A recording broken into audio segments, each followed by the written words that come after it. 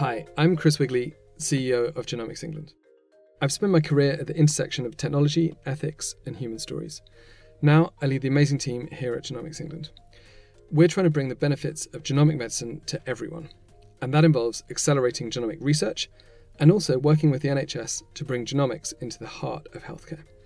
Genomics is a word that can trigger really strong responses: hope, fear, anger, and there's a lot of information out there, but it's not all accessible to non-experts. And there are some myths out there. So we want to talk more about this word, the G word, genomics. That's what this podcast is about. Welcome to the G word.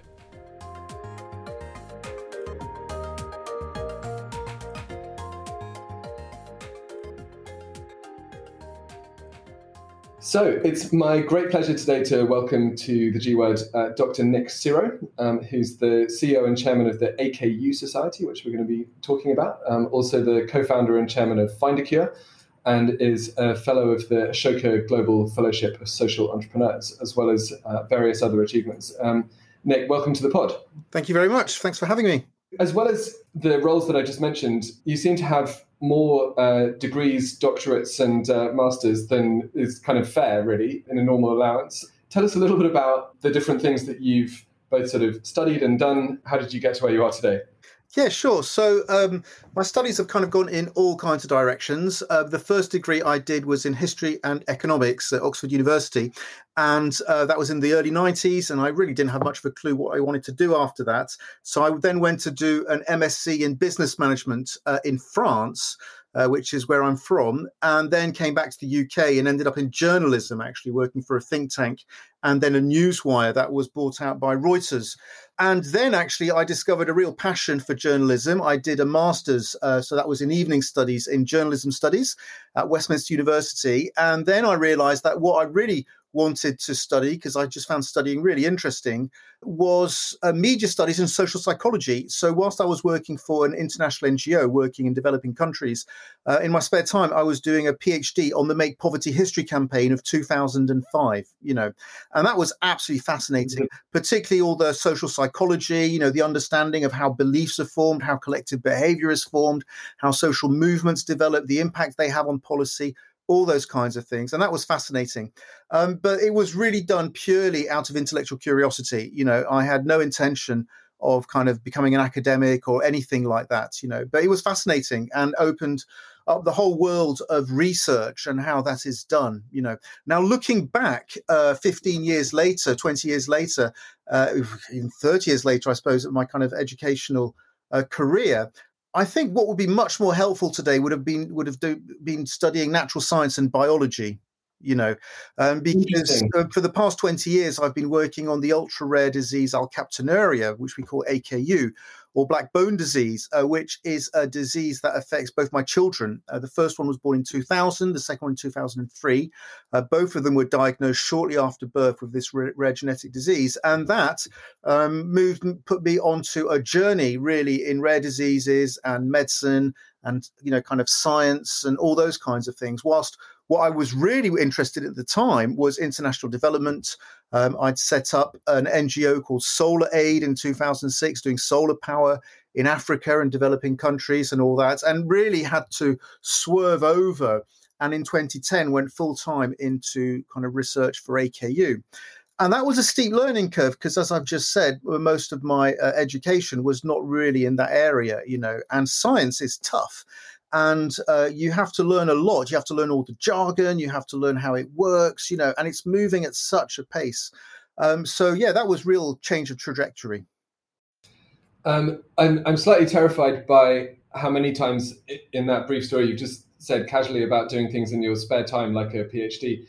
So it must have been quite a moment, I guess, to say, actually, this is not something I'm going to do in my spare time. This is something I'm going to do full time, is get up to speed on this, understand what the research is, and really try and make a difference both for my kids and more broadly. I guess a lot of people who listen to the pod are either affected by a rare disease themselves or maybe have a child or a family member who is.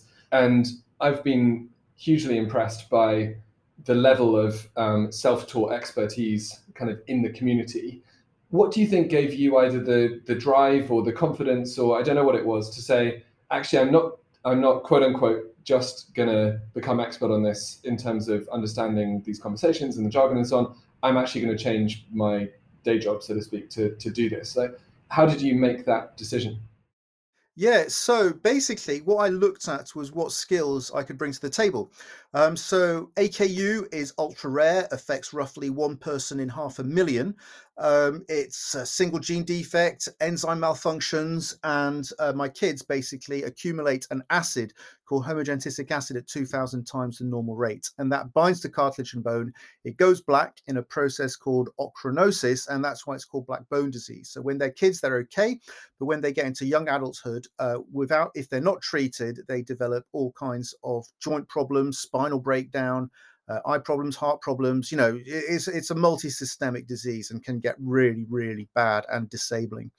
And so for the first 7 or 8 years, I was involved with the AKU Society. I was, doing it in the evenings and weekends and all that. And then there was a trial of a very promising drug that took place at the National Institutes of Health in Bethesda in the US. And unfortunately, that trial failed. So in 2009, our charity, the AKU Society, we organized a scientific conference in Siena in Italy. And the person who had run that study at the NIH came and gave a presentation and said that the results were negative. And everyone was devastated because the drug, which is called nitisinone, stops the accumulation of this acid, like in its tracks, and so should stop the progress of the disease. And so I was very closely linked to a bunch of scientists, clinicians, and researchers in Liverpool, at the University of Liverpool and at the Royal Liverpool University Hospital. And we got together and we thought we really need to give this another go. Now, as I said, my expertise is not in science, but what I am good at is fundraising and networking, And so I thought I need to really put 100% of my time in this. And the reason for that is very few people are going to work on an ultra rare disease that affects your children, if any, And we were very fortunate to find these people in Liverpool who were interested. While solar, which is what I was doing in Africa through Solar Aid, we were constantly getting people who wanted to work in that. So I thought, really, I need to put my efforts into my kids' rare genetic disease. So I moved over to that. I asked my family to support me for the first year and a half till we raised enough funds so that I could actually start having some kind of salary, And it kind of really developed from there. And so what I worked on was putting together a consortium.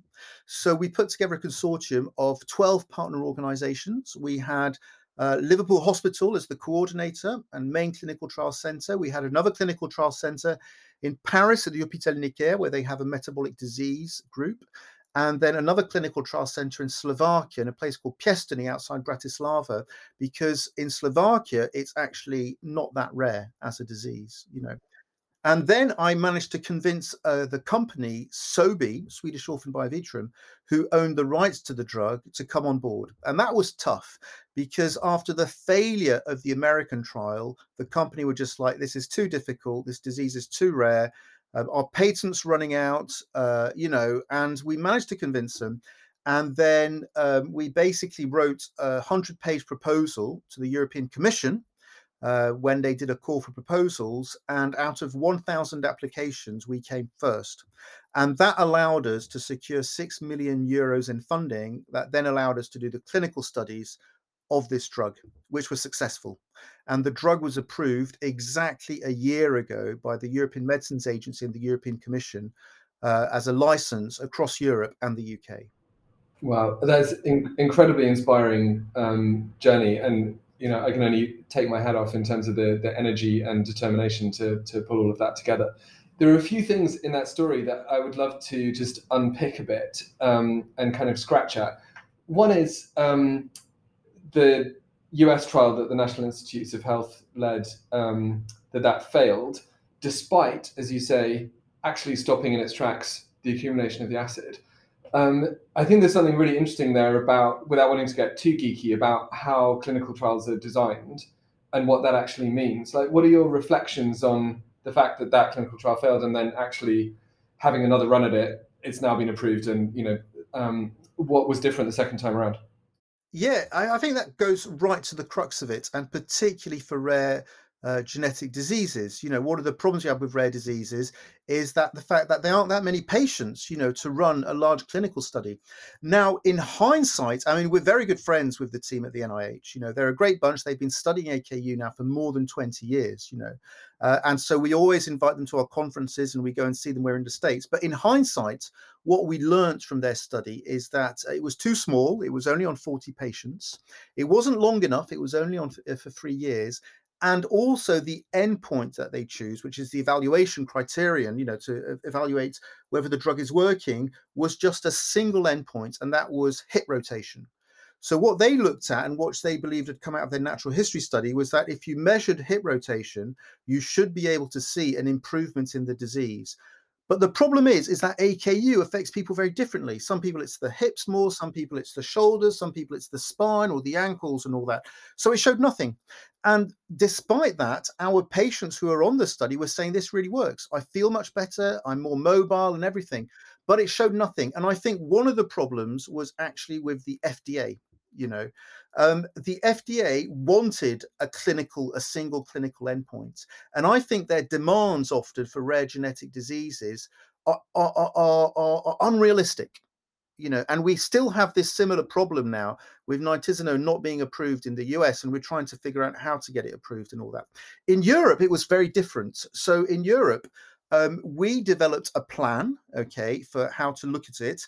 As an AKU society, as a charity, we had funded a 3-year study at Liverpool Hospital under Professor Ranganathan, who had basically developed a composite endpoint, so a severity score index, which scored all the different parts of the body that were affected by AKU. So that meant that with that score, you could evaluate over time whether the disease was progressing or getting better and all that. And we used that at the center of our clinical study. And we went to see the European Medicines Agency for scientific advice in November 2012. And what they told us is that they wanted to see the homogentic acid as the primary endpoint. And as the secondary endpoint, they wanted to see an improvement in this severity score, even if it wasn't statistically significant. They wanted to see an improvement. And that was fantastic, because what we showed in our phase 3 trial is that the drug reduced the acid by 99.7%, which is unbelievable. And we saw a statistically significant improvement in the severity score index, And we believe that it's because the regulator was flexible, because they understood the disease, because they were open-minded and all that. We believe that's why, we ended up having a really successful trial. And without wanting to lead the witness, it feels to me that this is an example of not just the sort of ethical importance, but the practical importance of actually having patients and research participants and like families' voices in these kind of stages of the process, right, in clinical trial design. Because to some extent, I'm guessing, if I was someone who suffered from AKU, I would say, okay, hip flexion is definitely a thing, but actually there's a much broader understanding of my quality of life and how I'm feeling and so on, which you were saying is kind of reflected in this composite index, whereas the hit point is effectively just a proxy for that. So let's actually measure the thing itself rather than this proxy. Is that fair? Yeah, I think that is fair. And the point that you were making, that patients and scientists and all that need to be involved very early on, I think is crucial, particularly for rare diseases, because no one understands the disease better than the patient, And what we also found is that working across several centers is really important, because no one single center has a perfect understanding of the disease. This needs to work at an international level. And that's why we were so grateful that the European Commission funded this trial, and that's why we were so worried about the impact of Brexit on European collaboration. But I think that is, being kind of sorted out with the Horizon Europe project, although I'm not au fait with the latest details. But international collaboration is crucial. And so the other thing that we did is we worked with local patients across Europe and across the world to set up their own patient groups. So my parents set up an AKU site in France. Some patients set one up in Slovakia. A doctor whose family is affected by AKU set one up in Jordan. And we had 19 patients from Jordan who participated in the study. We've got a patient group in the Netherlands, in Germany, in Italy. Indonesia, Brazil, the US, Canada, just India, everywhere really. And that's very important because that allows you to federate and to bring together the patients and to massively increase the impact. And how did you find those groups, or how did you, pull that kind of network together? Yeah, so when we set up the AKU site in 2003, we knew of 4 patients. 2 of them were my kids. One of them was the founder of the AKU Society, who sadly has passed away since then, Robert Gregory, and his sister, basically. And so what we did, this was from 2006 to 2009, we got some funding from the National Lottery, from the big lottery fund, and we basically mailed all 50,000 GPs in the UK with photos of the symptoms and a little questionnaire. And that allowed us to identify around 65 patients in the UK. And then really the power of the internet, so once we'd set up a website, we translated it into different languages, people will Google their symptoms, particularly when they don't have a diagnosis. One of our main chief fundraisers at the moment is the mother of a patient in Brighton, and he's 10, and she Googled the symptoms, black nappies, black urine and all that, and came across alkaptonuria and went to see her doctor and said, I think my son has got this, and he got the proper test done, and he got, but so what happened is we were contacted from around the world, people, in the Netherlands, in France, in the US, in India, Jordan, wherever. And so we built this database of patients. And then when we found the right people, we were like, well, why don't you set up a local AKU society and see what you can do to make things work, So, the internet has changed everything for groups like ours. For everybody, it's changed everything. But particularly, if you think about it, before the internet, say 40 years ago, how would a rare disease patient group operate? You'd be sending out printed newsletters, maybe doing telephone trees, having maybe one gathering every year, every 2 years. It was really difficult. But now with social media, with all that kind of stuff, it's allowed us to really build an actual movement. Well, that's fantastic, and I think, as you say, it's a testament to the power of, I guess, connectivity that we have. It was interesting, actually, as I was doing some of the reading before we spoke. It was fascinating to me that AKU was actually one of the first conditions that was flagged as an inherited cause, even kind of at the time that the whole field of genetics, or the concept of genes, was being developed. It was clear that this was a hereditary condition. That I think was back in 1902, and now, more than a century later, there's actually a cure found for it. In the work that you've done more broadly with Findacure, building on the experiences that you've had with AKU, what's your sense of whether we can now be more hopeful at scale, I guess, that we start to find not just diagnoses, but also treatments for many of these rare or ultra rare conditions? Yeah, so things are moving, fast, but still not fast enough, I think, for those of us who are in patient groups. The evolution of gene therapy, that's been now being developed for decades, but we seem to be reaching a time now where these are starting to come to fruition. So I think it's pretty hopeful. Last time I checked, I think there's around 7,000 rare diseases. Some people say 6,000, some people say 8,000, some people say there's 5 new ones detected every week, but there's just thousands of them. And last time I read about it a few weeks ago, I think only 400 have actually got therapies, so there's still a long way to go, And so what we did with Findacure, so I set up Findacure as a charity 7-8 years ago with a friend called Tony Hall, who is an expert in orphan drug development and who was instrumental in helping us design the plans for the AKU clinical trials. And so we set up Findacure for a number of reasons. One of the reasons was actually to help patient groups, particularly what we call kitchen table patient groups. So these are often parents of children with a rare disease. They've just been diagnosed. There's no patient group, and they're just like, what do we do? And so what Findacure does is provide them with training, how to set up a charity, how to fundraise, how to work with scientists, all those things that we had to discover ourselves. So it accelerates the process. And then provides them with peer mentoring, mentoring by more established patient groups or others and all that. But the other thing we looked at was drug repurposing. And that is the whole idea, that you take an existing drug and you reuse it for another disease, which is exactly what has happened for AKU. So the drug nitisinone that we successfully developed was actually a weed killer. It was developed as a weed killer in the 80s by a scientist who was gardening, and he noticed that around his Australian bottlebrush plant there were no weeds, and so he synthesized the compound and they developed it as a weed killer, although they never developed nitisinone itself and commercialized it.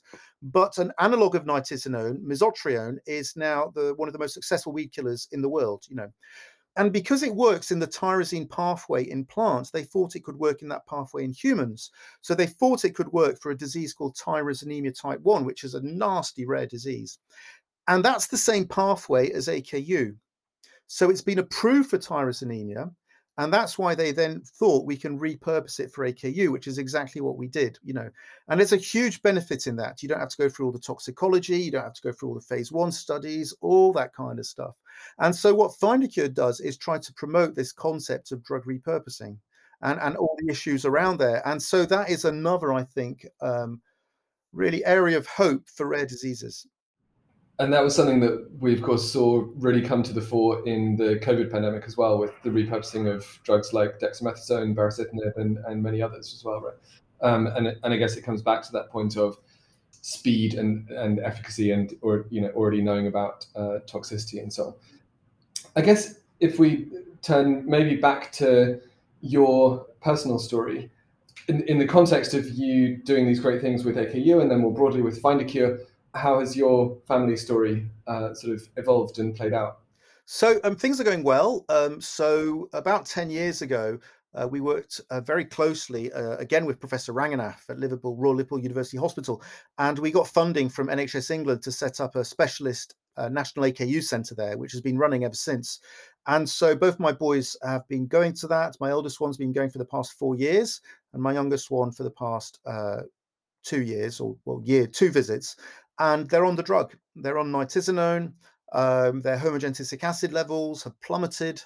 They have to go on a low protein diet to deal with any side effects from the drug, but so far that's going really well. So we're hopeful. And we funded a mouse model of AKU in Liverpool, which is still ongoing. And when you give the drug at birth to the mice, they develop no symptoms. When you give it halfway through life, it completely halts the symptoms.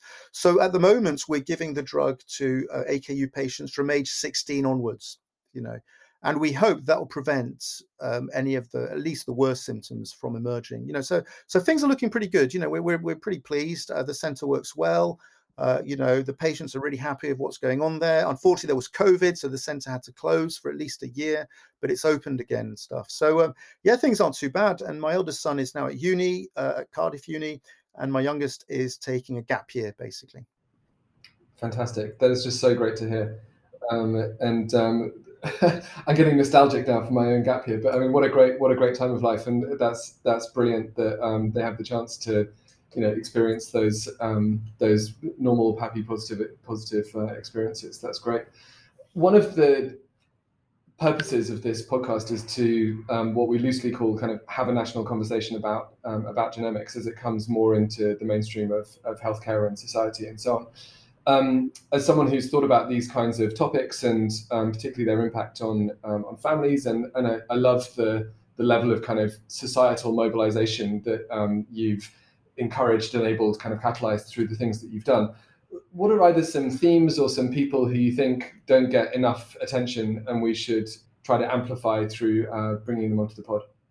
Well, I would, as much as possible, be speaking to other rare disease patient groups, particularly, I mean, there's the established ones, that do lots of good work, but particularly I'd say the early stage ones, and one of the things I think is really important in rare diseases and in rare disease patient groups is just how difficult it is. The reason for that is, and that's why we set up Findacure, one of the reasons is that, say you're a parent and, you've got a young child and they've just been diagnosed with a rare genetic disease and the symptoms are quite debilitating. Generally what happens is one of the parents will stop their job to care for their child, and the other one will be working, even more to earn some money. And then, in the evenings when they've got a bit of time free, they'll be trying to run their patient group, but it is really, really tough. And my big call to industry, to government and all that is we need more funding for these patient groups, not massive amounts, but enough for them maybe to hire at least one professional member of staff who can do all the legwork so that they don't have to do it at 10, 11, 12 in the evening and all that. And so that they can actually stand on their own 2 feet and they can really start, whatever they need to do, whether it's patient support or drug development and stuff. So I think if you could bring on some of these kind of early stage patient groups, but also I think those who have really managed to succeed and scale up, you'd get a really good variety there. Maybe almost as a sort of added bonus for listeners, one of the themes that we have come back to a lot in various conversations on the pod is around trust and how organizations and institutions can change their processes or behaviors to be more trustworthy and kind of earn that trust. You mentioned the social psychology of collective behavior when you were talking about some of your studies. And it struck me that there might be an interesting parallel, or I guess sort of perspective, on some of the dialogue at the moment around patient data, trust in that, the kind of spontaneous sort of self-organization of people who have concerns about how GP data was going to be used, the way that I guess the various parts of the system are kind of responding to those concerns and doing more consultation and so on.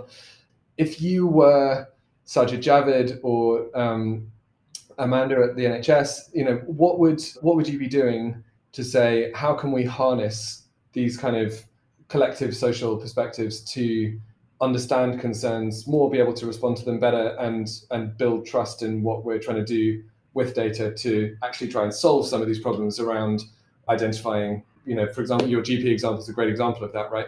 Where are the patients who have this condition so we can get them to self-organize and so on. How can we increase trust in the system? Wow. So increasing trust in the system, I guess by having better safeguards and all that kind of stuff. But I'm not really an expert in that. But what I do know is this. About 15 years ago, I went to see my MP when I was living in London, Emily Thornberry, and I told her about our plight with AKU, and she said, what I will do is I will write to the head of research at the NHS and see if I can get you a meeting, which she did. And the head of research assistant wrote back saying, I'm sorry, he's too busy. We can't meet you. So then she wrote again, said, that's not good enough. And so he was like, okay, all right, we'll meet you. And so I went there with Professor Ranganath from Liverpool. And the thing we asked for is what the NHS really needs is a national registry of people with rare genetic diseases, and the answer was like, oh, well, that's a bit complicated. It's probably too expensive and all that. It just wasn't good enough, and I really think that's what's needed. And I haven't really been following whether that's kind of developing or not, but that would be so important, because what we're trying to do as a patient group at the moment is build a registry, actually a global registry of our patients, because that will allow us to track the evolution of the disease over time, to get a much better understanding of it, and then also it will work for recruitment into new clinical studies. For instance, we're trying to develop an mRNA therapy and things like that, and it will bring them all together in one hub. And I think that's really important. And I think to increase trust in that kind of thing, you just have to have really good safeguards. So the one that we're starting to develop is, GDPR compliant. It's also HIPAA compliant for the US and all these things and all that to make it really, really robust. And I think that's probably what I would say is really important. So almost like the sort of kite mark that you have on a toy that says, this has not got lead paint or whatever, it's a safe thing for your kind of 2-year-old to chew on or whatever. Super. Nick, thank you so much for taking the time to join us on the pod, and congratulations again about everything that you've achieved in this space. It's hugely inspiring. Thank you. Thank you, Chris. Well, that's all for this episode. Thanks for listening to this discussion about the G word, and for joining us on this journey to highlight and debate the implications of genomics as it comes to the mainstream of healthcare and society. Remember to subscribe to the G word on Apple Podcasts, Spotify, or wherever you listen. If you have views on these topics, if you have a suggestion for someone we should interview, then do write to us at podcast@genomicsengland.co.uk. And do remember, if you've enjoyed listening, that giving us a 5-star review really helps other people find out about the series. I'd appreciate it very much. See you on the next episode of the G Word.